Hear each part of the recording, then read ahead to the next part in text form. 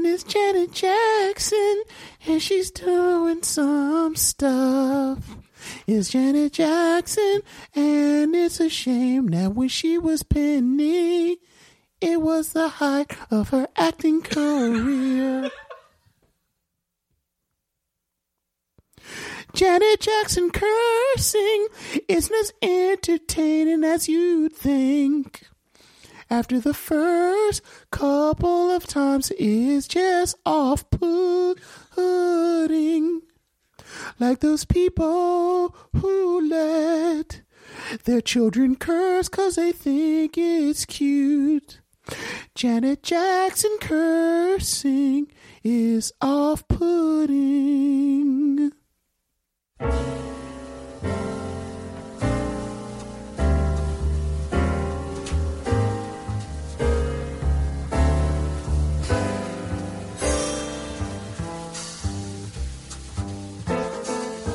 Hello. Welcome once again to another stop on the Michelle Mission. 2 men, 1 podcast, every black film ever made.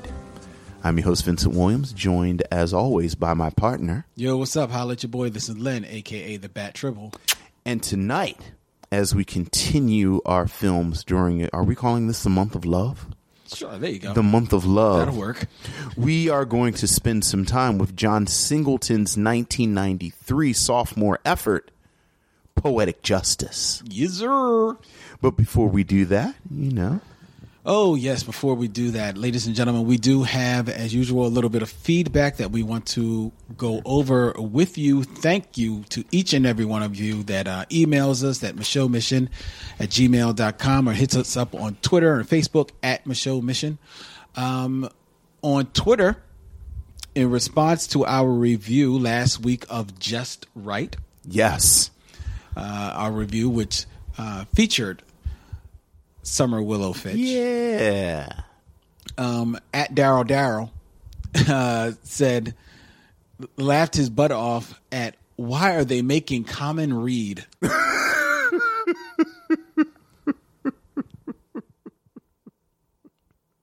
It is a shame, though. I was listening to that review.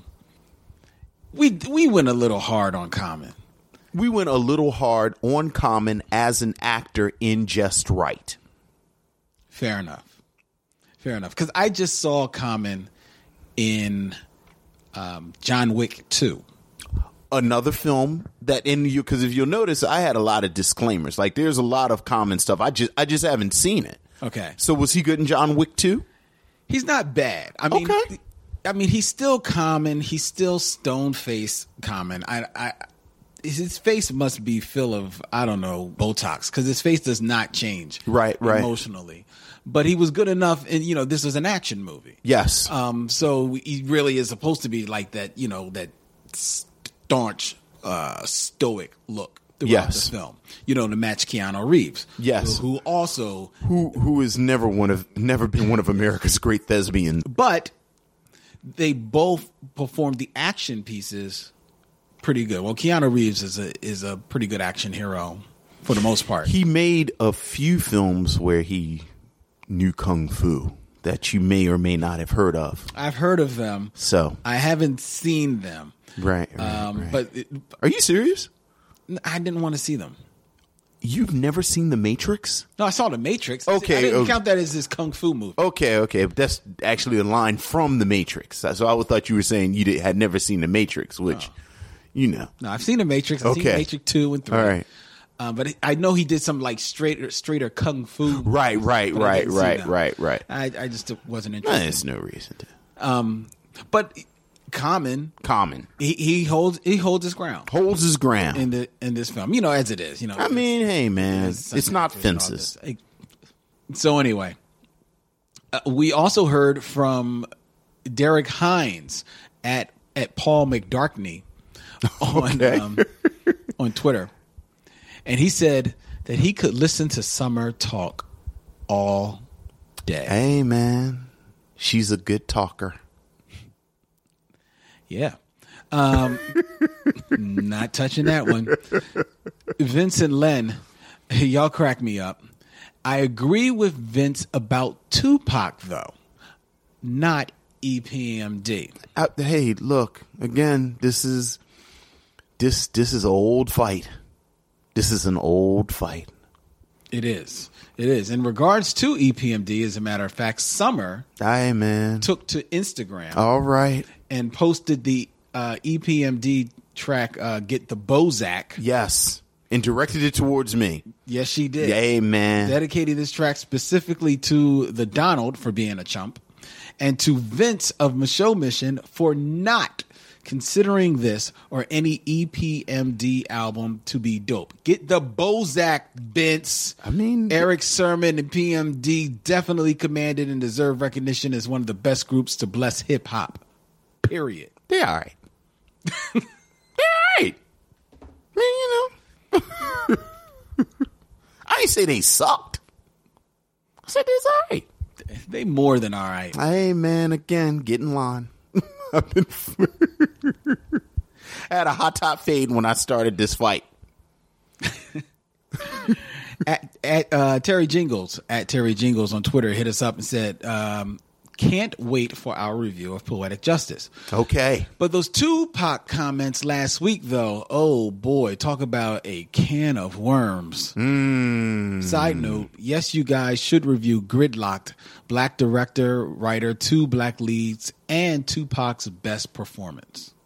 I don't think I even remember that Tupac was in Gridlocked. If I'd have known that, I would have seen it before now. I don't remember it having two black leads, though. Okay. I thought there was a white guy that was in that movie with him. But I could be wrong. Okay. God knows I've been wrong before. But he's saying that we should, review Gridlocked from 1997. Yeah, that's what I thought. It stars Tim Roth. Right. And Tupac. Yeah. Why do I not remember Tupac in this at all? Yeah, I remember that. Okay. I do remember. All right. It was directed by Vondi Curtis Hall. I knew that. And I think this movie either came out right before or right after He died. Yeah. Okay. Yeah. All right. So I guess, considering that it was written and directed by Vondi Curtis Hall and starring Tupac. It probably there you go. will, fall in our wheelhouse. And we will check it out in due time, Terry. In due time. Just for you. Just to make you happy, Terry. Anything for Terry, because Terry's cool as hell. There you go. We also, I want to thank each and every one of you who went on to iTunes. Yes. And left us a review. That is the best thing you can do to help us because of the way that, first of all, in the world of podcasting, iTunes is that's the thing that advertisers look at. Right. They look at how you're doing on iTunes, how much you're noticed on iTunes. And the more people go in and give us ratings or reviews, the better that helps us because it moves us that much higher in front of iTunes' eyes, and then they start promoting us out there a little bit more. Right. Like, even if we don't have like a whole ton of people downloading the show, but if we got like 80 reviews, that looks great. Because that means for maybe only 80 people listening to the show, every one of them felt moved to give us a review. Exactly. They're a passionate group of people. And they appreciate that. Right. And we do appreciate the reviews that we received over the last couple of weeks. From Peaches. Excellent show. 5-star review. I am a big supporter and promote the show on Twitter. You guys are a great team and my favorite movie podcast show. One love, Hotep. Keep up the great work. Oh, thank you. Thank you so much. Appreciate that. Damon Ray. What's up, Damon? Damon Ray Ritchie. He said, great podcast. 5-star review. Thank you. This is a really great podcast. If you enjoy black movies, this is the podcast for you. The 2 hosts are very good. They are very smart. They also have some really cool guests. They break down a movie like no one else does. Their views are interesting and informative. I've seen a few really good movies I have never heard of because of this podcast. That's it right there. Do yourself a favor and listen to it. Thank you. That's the compliment I love to hear the most. Yeah, me too. And Noble Vessel hit us up and said, yo, 5-star review. All right. I like them 5 stars. Hey, man, it's better than a 4-star. 5-star review. A good, funny, and insightful movie review show. The shows with the Mystics are classic. Hey, yes, indeed. They love the Mystics. Who doesn't? I know. We had hoped to have the Mystics back for our Valentine's Day show. Unfortunately, they are both out and doing what actors do. Right. They're working. We missed the Mystics. You like that, right? What? I've kept that in the chamber. I've been waiting to pull that out. Yeah. Feel free to drop it back in your holster, dog. Yeah, we would hope to get them on here, but they're actually both working. They had birthday celebrations in January, and now they're both working on top secret projects. And I know Dorian will soon be returning for the second season of Animal Kingdom on TNT. It's my favorite kind of black actor. A working one. Amen. So, Amen. So I'm not mad at them. But they have promised us that they will be getting with us as soon as they can find a hole in their schedule. Okay. So we can have them both on the show. Fair enough. I actually have been emailing back and forth with Dorian about that. Fair enough. We will be making that happen. Yes. Okay? All right. All right, ladies and gentlemen, you've waited long enough. Indeed. It is time now for our review. Yes. Of 1993's Poetic Justice. Listen to what the critics are saying about the new film from the creator of Boys in the Hood. Poetic Justice is a moving, riveting, truthful love story for our time. 2 thumbs up, say Siskel and Ebert. Janet Jackson is captivating in a stunning performance. Nobody, but nobody can make it out here alone. Poetic Justice. Rated R. At theaters now.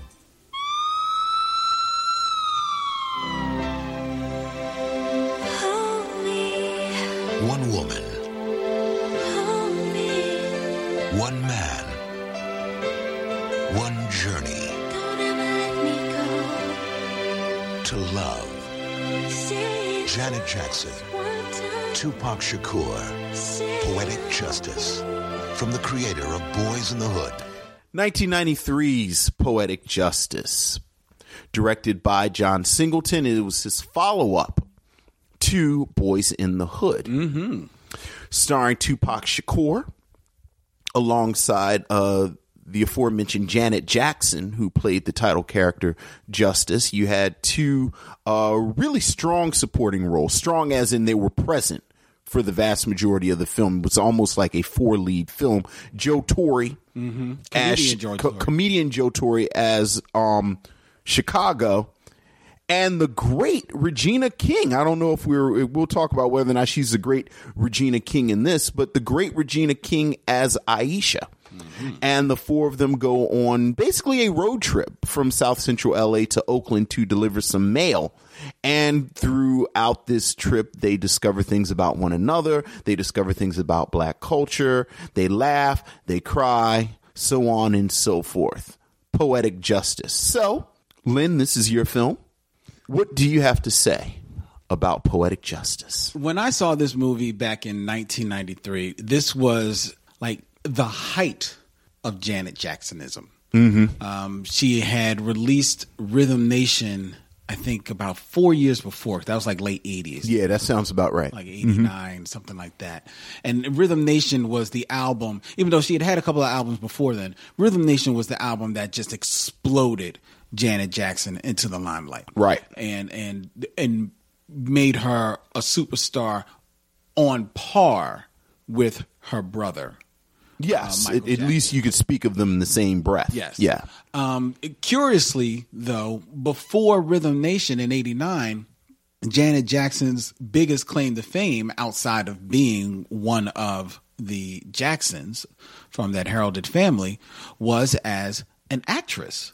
Yes, I think that's fair. From her historic role as Penny in Good Times in the 70s, going forward to where she played Todd Bridges' girlfriend. Yes. On Different Strokes. Charlene.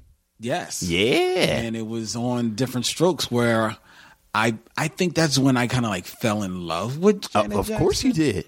and fell in love with the name Charlene. You are a man of a certain age. Yes, I was. And she was right there like, mwah. It's like, ooh. Nia Long was on the bench.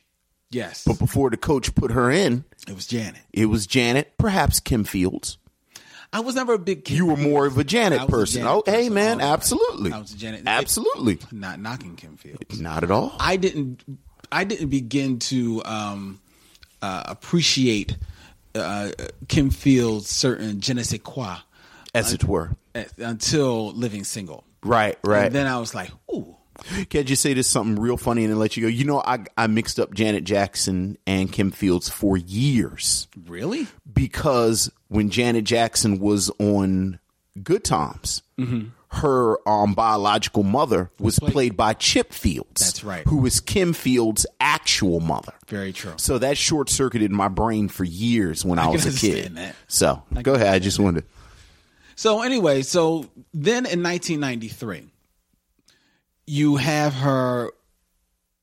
I can't say winning the role in Poetic Justice because John Singleton, at least from everything that I've read, Complete filmography. She was on Fame for like a year. Oh, that's right. Yeah, All right, go ahead. Yeah, but I didn't watch it. All right. I heard she was on Fame. I looked at an episode and said, "Oh, she looks nice," and then I turned because I couldn't deal with it. So she did not win the role. No, she did not. John Singleton basically gave this role to her. And it coincided also with the release of Janet, her follow-up to Rhythm Nation, which was an album that was strategically made in a way to where Rhythm Nation played her up as this big dance icon and kind of played on her sexuality a little bit, but for the most part it was just like sexy dancing. Janet, the album Janet, was the album that was pressed to move her more into the adult fare. Right. And to really, show her blossoming as her own woman in control of her own quote unquote sexuality. Right. Her starring in the movie Poetic Justice, which will allow her to show a different side that she had shown acting wise, because she'd always been basically the good girl. Yes. And acting wise. So she was going to show a totally different side, try to become this character of justice in this movie, who is a poet, who is someone that is having trouble dealing with a lot of grief that she's had to deal with in her life, starting with the loss of her grandmother and then her alcoholic mother. And then right at the start of the movie opens essentially with the murder of her boyfriend, played by her boyfriend Markel, played by Q-Tip. Yes. Right in the murder, it's like literally right in front of her face. Yes.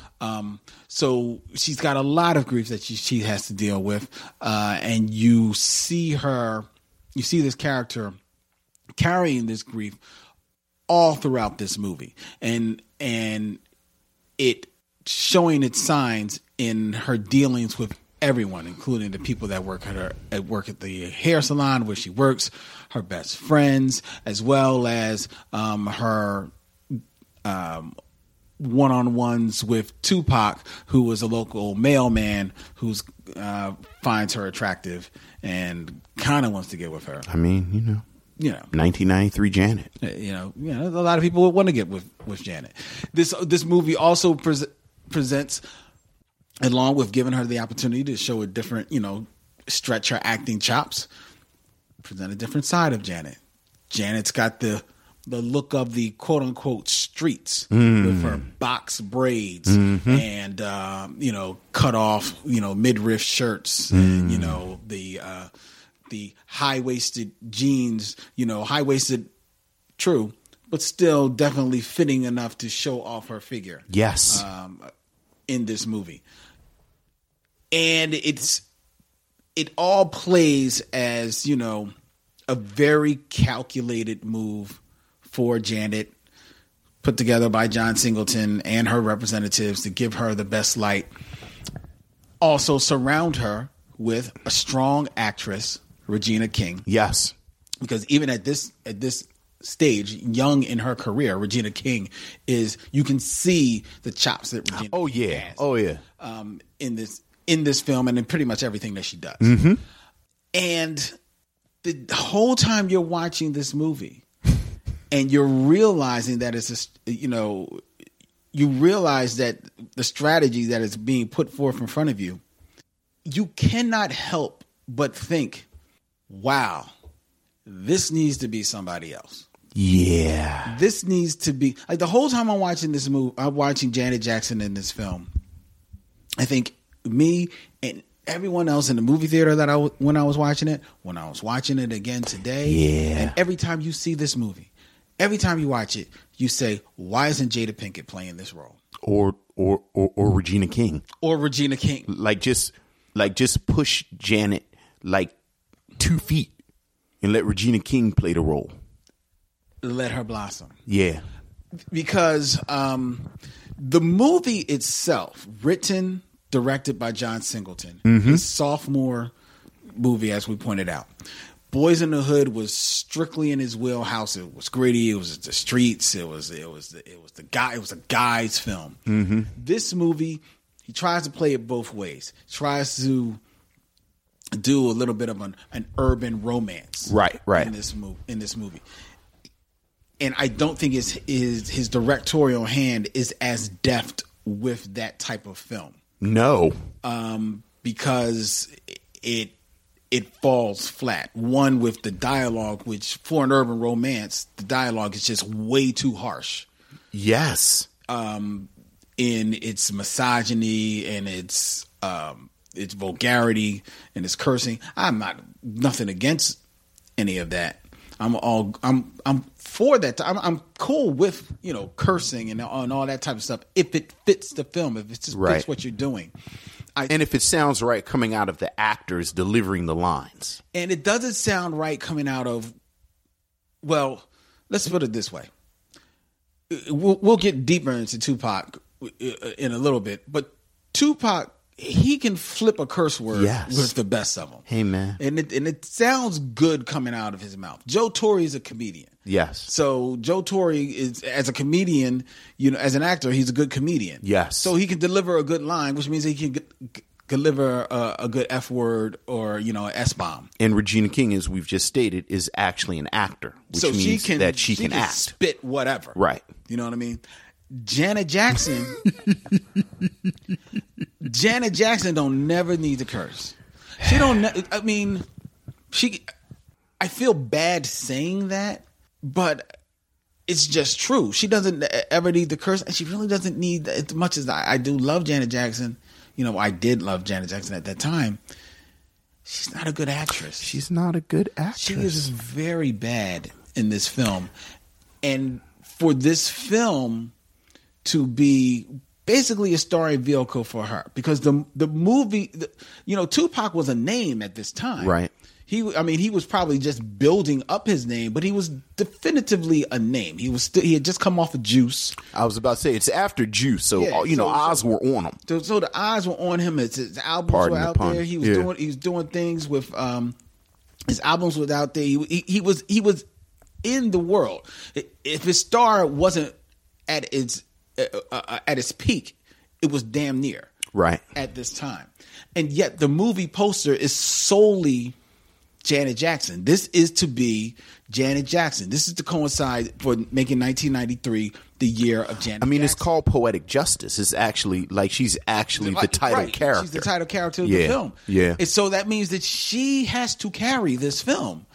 And she is, and I think that is a little too much to ask. It's too much. And 1993, Janet Jackson is beautiful.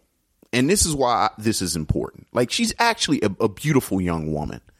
There are moments in this film where she's not talking. And there are two moments in particular. There's one moment where she's listening to a Stevie Wonder song and it shows her in the mirror kind of making faces. And then there's another moment at the end where the camera just rests on her smiling. Right. And you kind of understand the instinct of putting her in front of a camera. Because visually, I think the camera loves her. Once she opens her mouth, though, she's, I don't know how many different ways we can say it. She's not a good actress. And not only is she not a good actress, she's not believable in this role. Not at all. Like, it looks like she's playing dress up. And ultimately... Yeah, she looks like she's doing cosplay. And ultimately, like I do with all of this stuff, I begin and end with the director. Which now, it's funny. A few weeks ago, we were talking about soul food, and I kind of gave my Michael Jackson Prince theory. And thing about Michael Jackson's is that, these people use this form. And then when imitators come, you realize how good the originator is because of the imitator. We talked about soul food, and we talked about, even something like Waiting to Exhale. Yeah. We, said Love Jones Best in all of these. And in my mind, John Singleton was always an example of his not being Michael Jackson. Like, we talk about John Singleton, we talk about Boys in the Hood. And through hindsight, and with all of the examples of the South Central, Bloods, Crips, LA gang movies. Okay. Boys in the Hood is okay. But I don't think many people would argue that Menace to Society is the best one of these films.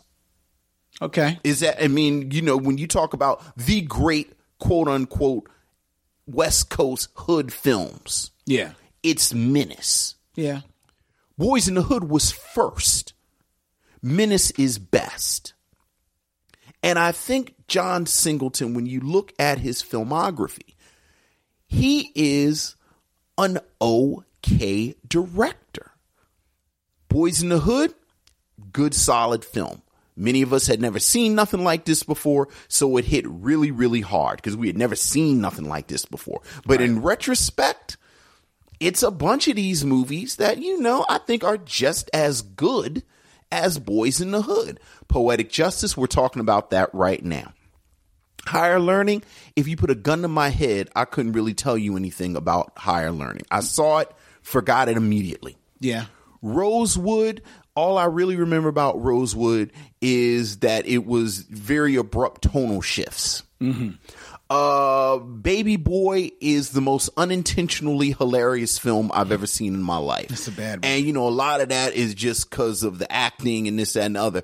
And, and I do not mean this as a backhanded diss at all. It's going to sound like it is, but I really do mean this as what I'm saying.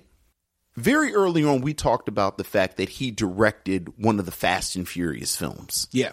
It actually was. He directed Too Fast, Too Furious. And there's nothing John Singleton-esque about Fast and Furious because the John Singleton-esque is the location. He does South Central stuff. And I think John Singleton is a very solid journeyman director. Like, I think John Singleton is a dude that you would let direct a franchise. Like, not the big one. I mean, not the big film in the franchise, but like, Nightmare on Elm Street 4. Okay. Like the fourth film. Like the fourth film where, again, you're not the originator, but you're not going to kill the franchise. So where do you think his failings is in this film? But being mindful, I think this is only his second film. I think his reach exceeded his grasp. And I never really know how that saying works. I don't know if the grasp out exceeds your reach or the reach out exceeds your grasp. But whichever one it is, I think that's what happens in this film. And I think the very first misstep, for whatever reason, was the casting of Janet Jackson in this role. It is. I mean, and you had Jada Pinkett, Lisa Bonet, Monica Calhoun, all these actresses went out for this role, even though he knew he was giving it to Janet Jackson. But even if they had gotten the role, I just think that the writing is so funny. If you've ever seen Don't Be a Menace to South Central, the Wayans brothers spoof of these films. Periodically throughout the film, somebody will say, something along like, it's more black people killing each other than the KKK, or 40s are drugging the community, and just this very sort of abrupt didactic moment where there's this kind of moral being delivered, and Keenen Ivory Wayans will pop in as a mailman and say, message. Yeah. Because it's so abrupt. And I think John Singleton is very guilty of this, where there are these moments where the film almost stops so he can deliver this missive of, morality, and, whether it's they couldn't find 40s outside of the hood, or, where the film completely stops so that Maya Angelou and her sister circle can talk about morality and what that means. And all of this, I think, goes back to John Singleton. So that, it's John Singleton and these again, I think he's trying to do more than he's capable of. See, I definitely felt like the whole Maya Angelou thing was like John Singleton's Spike Lee moment, in this film. But I didn't see it stopping for making stops for like pronouncements of the message of this scene. Mm-hmm. At least they didn't read them to me. Like the whole scene about them not being able to find 40s outside of the city. I actually felt that, while I thought they hit the line a couple more times than it had to be done, I think that it was still delivered for the most part within the dialogue without it being like a monologue. So it didn't hit me on the head. Don't get me wrong. I don't think the script is that great. Mm-hmm. The script is not that great at all, but the script is well enough if your actors have the charisma to pull it off. Mm-hmm. And in Regina King and in Tupac, you have actors that can pull it off. The problem is that while Regina King, her acting is strong enough so that there is some semblance of chemistry formed with Joe Torre and some semblance of friendship with Janet Jackson. Because you can see Regina King actually being a friend to Janet Jackson. Yeah, absolutely. There is zero chemistry between Tupac's character of Lucky and Janet Jackson's Justice. No. There is no chemistry at all. So much so that when the show makes the inevitable, leap to when they start feeling each other, you blink and you'll miss it because you don't feel it coming. Right. You usually feel these things coming in a movie. You don't feel it coming because it just happens because it's, they realize like, it's like halfway through the movie. I was about to say, I guess we got to get them together.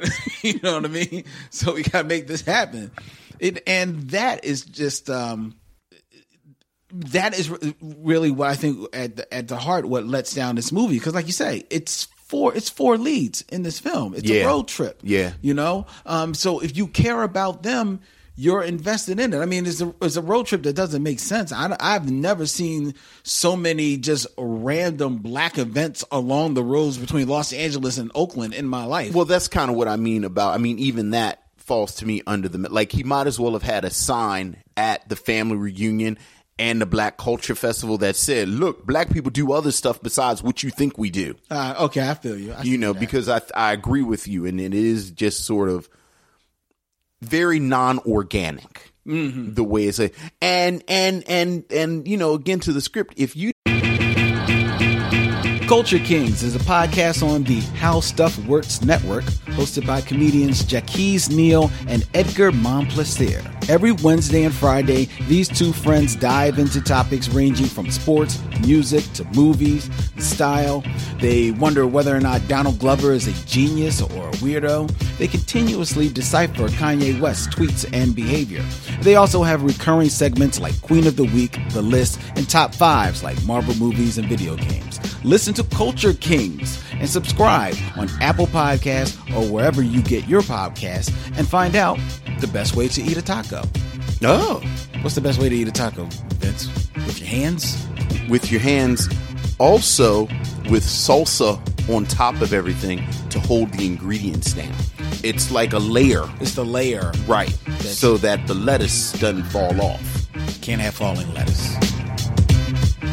Didn't realize that Lucky's cousin was going to be shot or dead by the time they got to Oakland, you've never seen anything in the history of anything.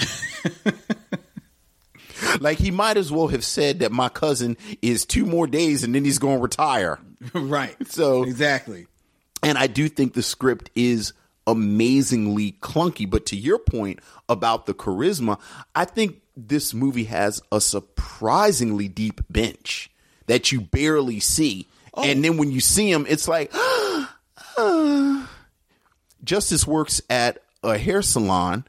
Roger Gouverneur Smith is in it. Oh my God. I said, oh my God, it's Roger Gouverneur Smith. And he's in there. And he's in there. And in like the story of this movie, yes, that something happened to him when he was on the phone, right? And I think the implication, because it's 1993 and he's an effeminate gay man, is that he's found out that he's HIV positive, right? They never actually say that. They don't say it at all. But again, in 1993, the only bad news that an effeminate gay man would get on the telephone ever was that he was HIV positive. Exactly. Yet that plays out so well in this movie. Like, I so wanted to stay there. I wanted to say that one of my favorite underrated actresses. I can't believe this is the first time she's come up. Saloon owner, played by Tyra Farrell as Jessie. Love her. Let me stop for a moment. Watch out now. Because you had your Lynette McKee. I was about to say, for the record, Lynn has stopped this time. You had your Lynette McKee moment on Sparkle. Speak on it, brother. Let me talk about Miss Farrell. All right now. And her introduction into this movie. I have seen many introductions into many films, but there has never been an introduction to a movie quite like Miss Farrell exiting her car, pulling down her cherry red dress over her apple bottom and sashaying herself into that hair salon. Tyra Farrell. You know my theory? And it's so funny because the other person I have this theory about is in the film for like 30 seconds. Like, how you had Candy Alexander in a movie for 30 seconds? Grown black women didn't get to really have careers in the 90s. And it's such a shame. Because she's a grown effing woman. Yes, she Ain't is. nothing girlish or you know, like, she's not an ingenue. She's not. This is a grown woman. All I do is dress and rest. That's what she says. And I just want to live in that hair salon. Yeah. You know, with her and Roger and even Keith I'm about to say, and Keith Washington. Even Keith Washington. Like, is that Keith Washington? This is Keith Washington. Yeah. You know, I want to live in that hair salon. Other grown people, maybe my favorite scene in the whole film. Tupac's character Lucky lives with his mother, played by Jennifer Lewis. This may have been the movie that cemented Jennifer Lewis as the mother of the 90s. But it's a great scene. It's right there. And it's perfect. Because in that scene, I mean, you're talking about deep bench. Jennifer Lewis, we've talked about Jennifer Lewis on the past show. She's amazing. She's an amazing actress, and she kills it. She owns that scene, and there's an instantly you feel like that's her son. Yes. Without her even being in the room, you feel like the little girl is her granddaughter, just in the way that she speaks. And you talk about a deep bench. Tupac Shakur is a very fine actor. Yes, he is. You know who else is not a bad actor in this movie and is and a better actor than he is a rapper? Tone Loc. Tone Loc. How about that? I remember looking, and I don't even remember that part from seeing before. I was like, what an amazingly progressive relationship that these two men have with each other. Isn't that? Tell them about that relationship, Vince. So Tupac has a daughter with this woman. Tone Loc has a son with this woman. Mm-hmm. And the two of them have formed this friendship. Yes. They have this amazingly cordial conversation Now, Tone Loc is a drug dealer. Yes. Tupac is a mailman. They have this wonderful conversation, and there's this great exchange about smoking weed, and I can't smoke weed because they check my urine. Like, it sounds like an actual conversation. And there's respect for what each of them do. And there's joking, which to me, I didn't think it was a funny joke, but apparently these two brothers had this relationship about whose child calls whom daddy. But you can tell there is genuine affection there. There is genuine respect. There is genuine shared experience because, not for nothing, the mother is, of course, a horrible human being. Yes. So, she's the most horrible human being ever. Oh, yes. And I actually wrote in my notes, how is Tone Loc one of the best actors in this movie? How is Tone Loc better than the lead?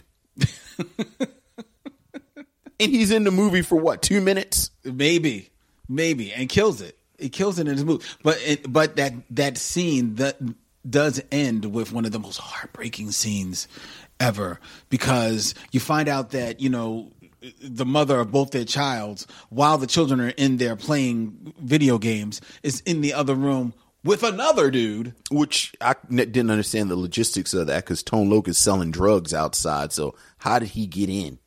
Well, that's the stuff I think about. Well, if you notice, when Tupac walked up on Tone Loc, Tone was on another staircase. He was on another staircase. So it's possible. So maybe he came in while... Okay, go ahead. That's all I needed. There you go.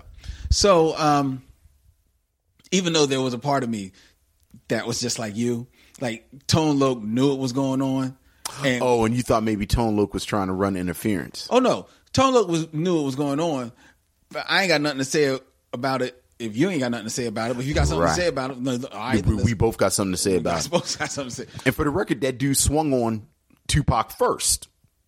Yeah, he swung first. And then Tone Loc and Tupac commenced to wailing on her brother. Yes. Tupac goes to get his daughter, Keisha. Yes. He said, come on, let's get up out of here. Snatches up his daughter, Keisha, right in front of the boy who was Tone Loc's son.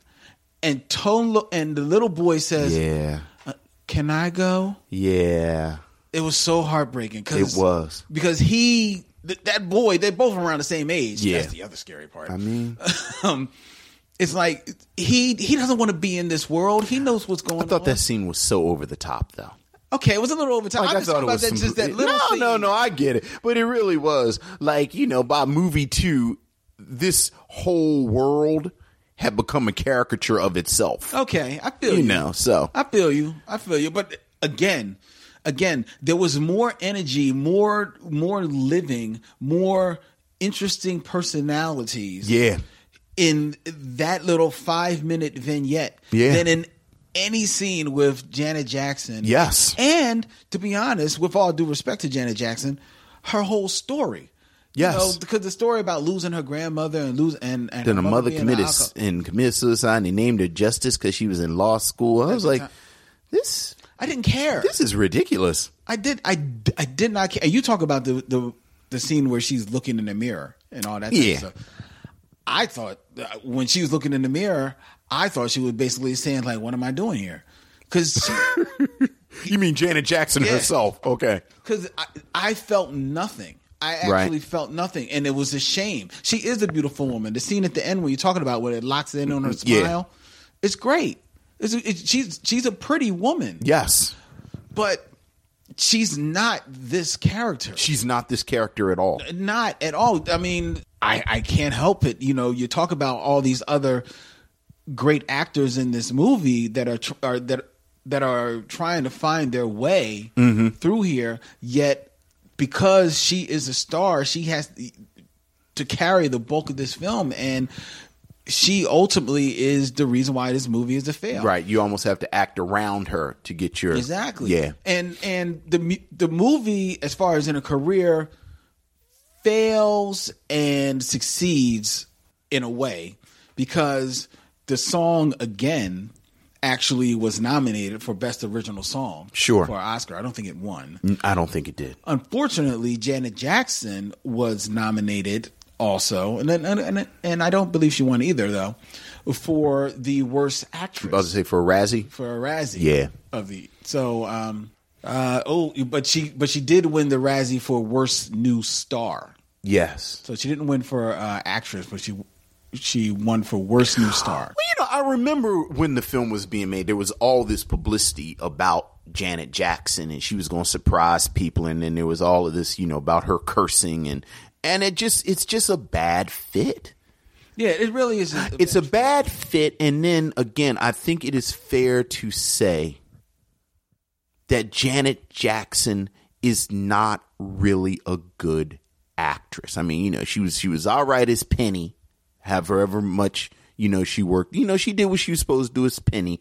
Charlene, I think if you accumulate all the time that Charlene was on screen in different strokes, maybe an hour total of maybe like the 2 seasons where she'd come on and just sort of stand there and have her popped up collar and that's right, she did. Hey man, hey.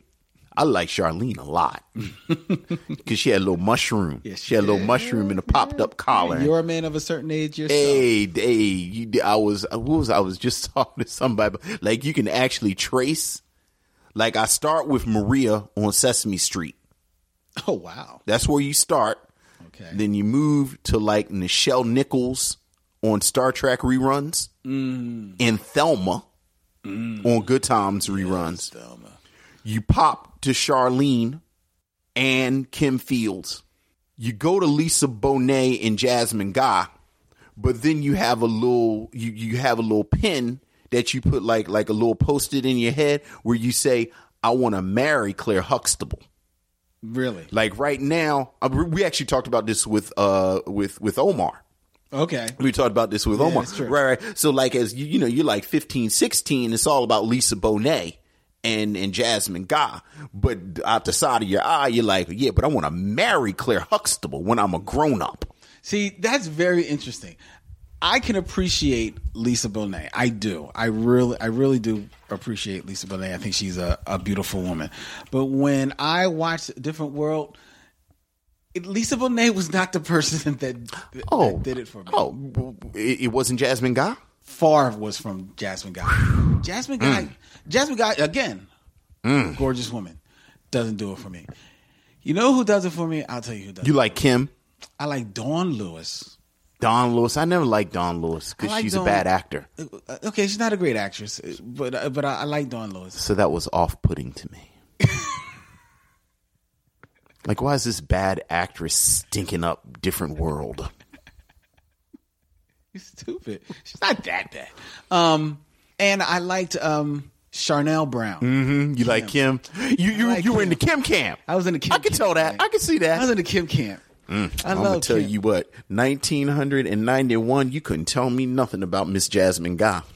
See, I like Jasmine, but... Whew, Lord, have mercy. Yeah, but Kim was just like, I don't know, something I like. No, Kim was fine. I like Kim. And it was a lot of fun on Different World. Because we not even mentioning the person who probably has aged the best. Who, Cree Summer? Oh my Lord. Well, see, they had her in a potato sack for like the first year. I know. Like it was like the third year where it was like, oh, all right, Cree Summer. Yeah, Cree Summer was all right. Plus, Miss Jasmine Guy was on there the entire time, which, Again, Jasmine don't. Hey, man. Jasmine don't. All right. Jasmine never. Jasmine Guy is on the quad now. So it's like a Nika Noni Rose, and Jasmine Guy is her conciliary. And Jasmine Guy, I mean, she's Jasmine Guy, and she's gotten a little older, as we all have. Yes, we have. So she doesn't look like Jasmine Guy in 1991. But she's still Jasmine Guy. She is. So it's like Jasmine Guy and a Nika Noni Rose. Boy, Do you watch this film? Do you watch that show with your wife? Yeah. Oh, yeah. Oh, yeah. You watch it twice. Watch it at work. Yeah. Nika Noni Rose and Jasmine Guy, you signed me up for that. Professor Williams, can I come in? I'm grading. That is terrible. And I will not take that affront to my professionalism. I did want to say this talking about these actresses. If you've never read the oral history of White Men Can't Jump. Oh, the movie. Okay. Tyra Farrell has a great part where she talks about basically getting the actors straight about clowning each other and doing the dozens and this and you know, again, I do think she's one of those actresses that never got her due. Yeah, for a variety of reasons. And it's such a shame, man, because she's just you could tell there's just so much well sewn chops within her. Well, again, I mentioned she's in this for 30 seconds. I mean, Candy Alexander was damn near 40 before she broke out on news radio a little bit. Yeah. But she had been acting for years. Mm-hmm. And so, you know, and to bring it back to Poetic Justice, it is a shame, and we've talked about this a lot, the dearth of good roles for black actresses. Yeah. And a role like this, you basically give it, it's stunt casting. Like, let's just call it what it is. It's stunt casting. Like, you got Janet in there to basically say, let's see if we can pull this off. Right. And, you know, and it doesn't. Unfortunately. And it is especially harsh when you look at what Tupac does with this. And Tupac is amazing. Like, you're talking about someone that the camera just adores. It does. Tupac is amazing with the script that, by my count, is not that good of a script. Not at all. But the work he does with it. It's almost unintentional, where they sort of show you how bad Janet Jackson is. Like, the whole film is supposedly her character is in mourning over her boyfriend's death. As we mentioned, Lucky's cousin gets murdered. Tupac has one scene in the studio because his cousin was a producer. And it's like, I think I actually wrote the words quantum leap. Mm. His acting in that one scene where he's mourning his cousin is like from a different movie. Yeah. It's like a whole different thing. Yeah. And he's just that good. And it's one of the great tragedies that he died before, you know, I think he could have really come into himself. Really, because in this film, you see his dramatic chops. You also see what I think he never got the chance to show, a little bit of his comedic chops. He's a funny dude. You know, he can deliver a funny line. Mm-hmm. You know what I mean? He's got great timing. He's got great timing. And you can see him, you can see where if put with a stronger actress, there might be some chemistry. Absolutely. You know what I mean? Because he's trying. Yeah. He's trying in every one of his scenes. And I never saw Gridlock, but I don't believe he ever got the chance to really be a romantic lead. No, he didn't. With an actress not at all. You know. Not at all. Yeah. Not at all. And it really is a shame, because it is a tragedy. This is why it's such a tragedy. Watching something like this and Juice and Gridlocked is just points out how much of a tragedy it is for his life to have been cut down the way that it was. And you know, let's be transparent, for him to give in to the excesses of his career. Sure, the absolutely. way that he does, that put him, you know, before the, you know, made him the target. Absolutely. You know, and it's like, I've always been sort of morbidly curious, because I think Baby Boy is a ridiculous film. From the moment it comes on to the moment it goes off, I think it's a ridiculous film.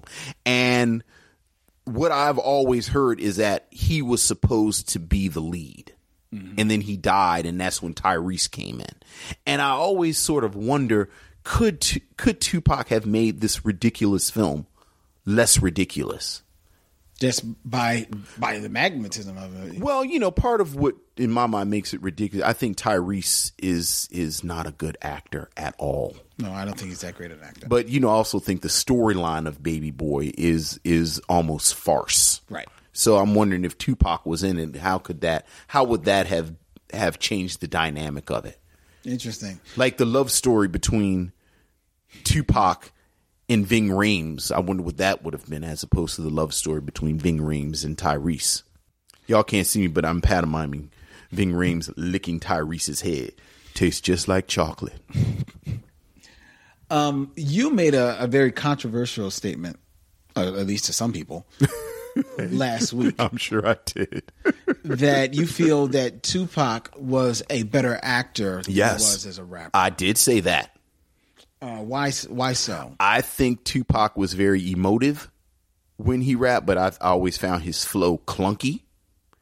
I think the sort of things that Tupac talked about, the subject matter, Kool G Rap did better 10 years before Tupac. Mm-hmm. And Ice Cube and Snoop did better, the West Coast versions, at that same time.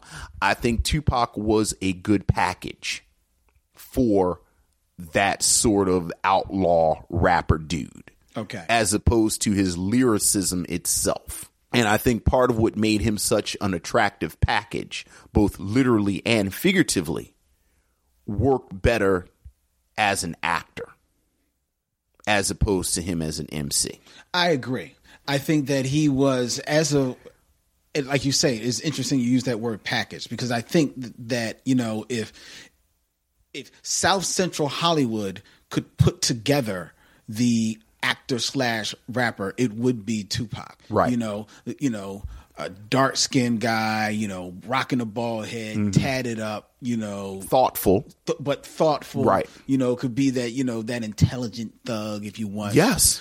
Could ride the line, with, talking about the bitches, and then this one is for my mama, and pull that off, so I think that package is better suited and better shown and put to better use in front of the camera. I think that's the reason why, as his music, like you say, I didn't necessarily find his flow clunky. I found his flow just basic. Right. I didn't find there was no dexterity, I thought, to his lyricism or to his flows or anything like that. But it got over because, you got to remember when he came up, that's at the height of the music videos time. Absolutely. So it was his face, his package, his emoting that sold those songs. Yes. And that's the reason why they got over. And you cannot take your eyes off of him. Yeah. Like you can't. When he is on the screen, it doesn't matter what else is happening. Mm-hmm. Which, back to Poetic Justice, A, she's a bad actress. B, she's not believable as this character. C, you can't put her on the screen next to one of the most charismatic images in front of a camera and have her try and hold her own, because she can't. Yeah. So that, I talked about the Jennifer Lewis, but you think about the scenes that were just Tupac and another actor, and which ones succeeded and which ones failed. Yeah. And, as we talked about, I think I love the Jennifer Lewis scene. And, like you said, I think in one scene, you knew everything about their relationship, the woman who made this young man, a man who has a job, a man who is in his daughter's life, a man who curses, a man who can watch another man beat up a woman and say that's their business until he tries to hit his girl. All of those contradictions. Mm-hmm. Jennifer Lewis embodies the type of woman that would have this son. Yeah. Immediately. Right. The scene with him and Tone Loc, where they're like, it would not, I don't know this for a fact, but it would not surprise me at all if Tupac and Tone Loc actually had a relationship where they knew they were friends. And obviously they ran in the same circles, because there is an ease there. Yeah. Where, again, you can't take your eyes off of Tupac, but there is space for this other actor in this scene. Yeah.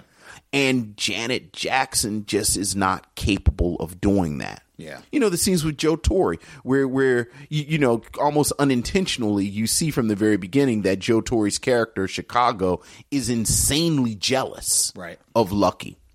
But that kind of works with them together because, again, Tupac just shines so much brighter than Joe Torre. Mm-hmm. And, I think, frankly, that's a failing of Joe Torre's acting. True. But, True. But Joe Torre, doesn't sell himself as an actor. Joe Torre has never sold. What happened to Joe Torre? He was around, and then he wasn't around anymore. I think his brother took his shine. Well, where is he?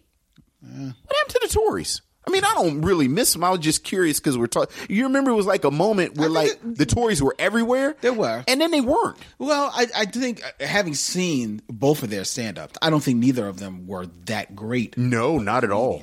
So I think they're probably still out there on the circuit doing their thing. I mean, just because they weren't that great. I mean, you know, like you be this, you know, I mean, Steve Harvey has an empire.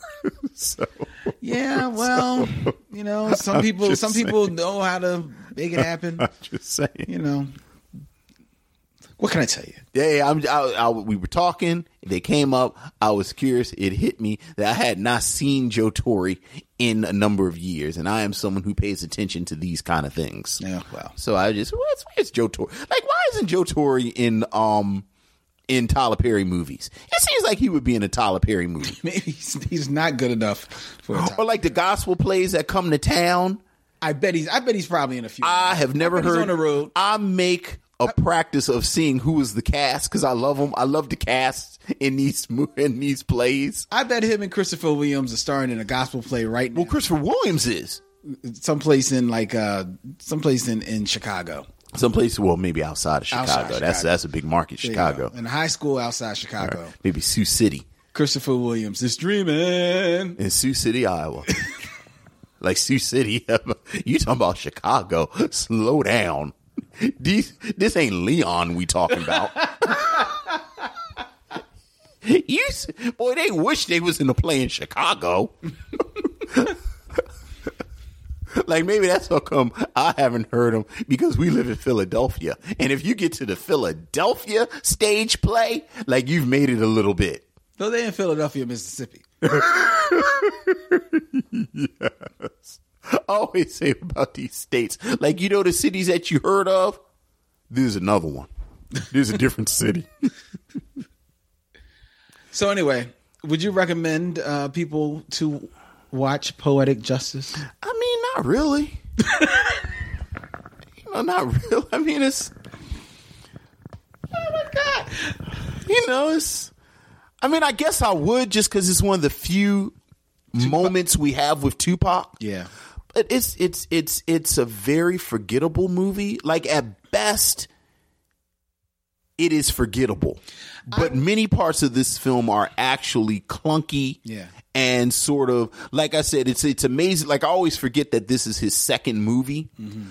But it's amazing that it is almost a South Central cliche. Like, the whole film is just a South Central cliche.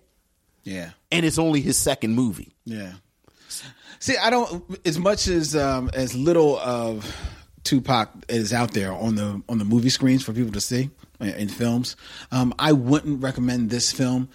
And it's a shame because you do see other shades of Tupac in there. Yes. However, I do, and maybe it's my 2017 sensitivity coming to me.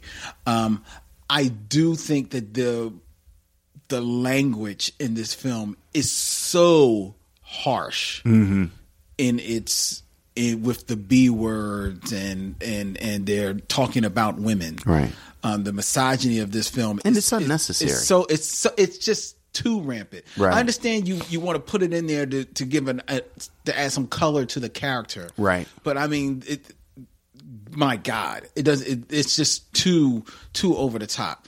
And because of that, in this days and times, when there's enough of that, craziness out there for you for free, right, on Twitter and on Facebook and on social media, I don't think you need to subject yourself to watching this film and being hit over the head with it. I will say this: I agree with you, but part of the reason I agree with you is that there is no counter to it. Like, I think a lot of these films, we have that type of language, we have that type, but the women are humanized so that it is not as sort of egregious and unnecessary where it's just ho ho. I think there's a lot of this language again in something like Menace to Society. Well, there is. That's but and let's be clear, when I say the women are humanized, I don't mean that they are presented as saints and good women, but they're actually, like, I think the few women in something like Menace to Society, and they're not a lot of women, and they're not in it a whole lot. They don't get a whole lot of screen time. Right. But it's sort of like we talked about in the one scene with Jennifer Lewis. These young women are human. And even in something like, ironically enough, you think about Regina King's one or two scenes in Boys in the Hood. Mm-hmm. You don't get it in this. Yeah. So that, to me, that's why it hit me so much. Okay. So, but there you go. There you go. All right, ladies and gentlemen, the month of love continues next week. Yes, and I haven't told you this, but let's do The Love of Ivy. The Love of Ivy? For The Love of Ivy. Wow, that's not the movie you originally selected. I know. Okay. When we can talk about it next week, but I was thinking about it, and in full disclosure, I realized I don't know if I've ever seen For the Love of Ivy. I know that I have never heard of The Love of Ivy. Sidney Poitier and Abby Lincoln.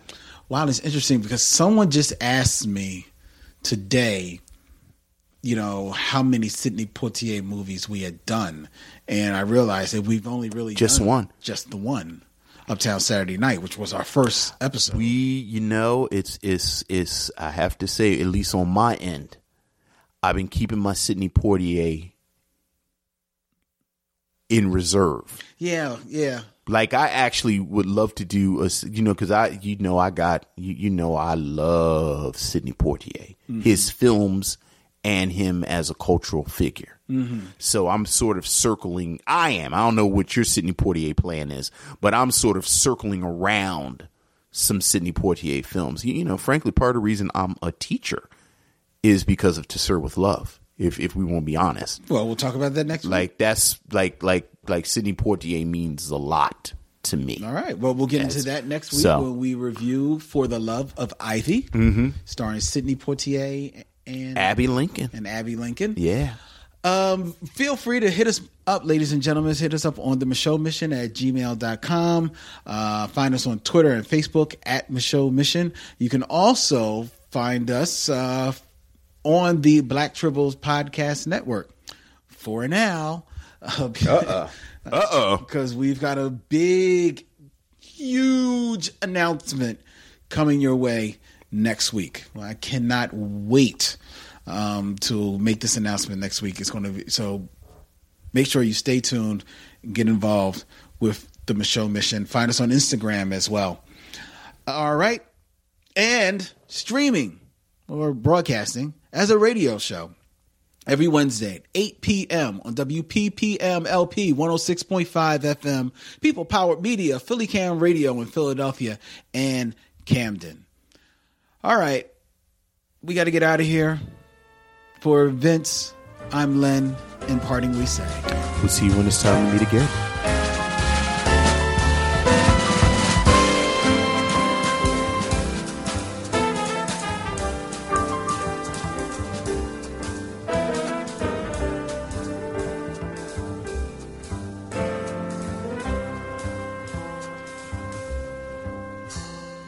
Now it's time to bid adieu. It's been a pleasure knowing you. I'll see you when it's time to meet again.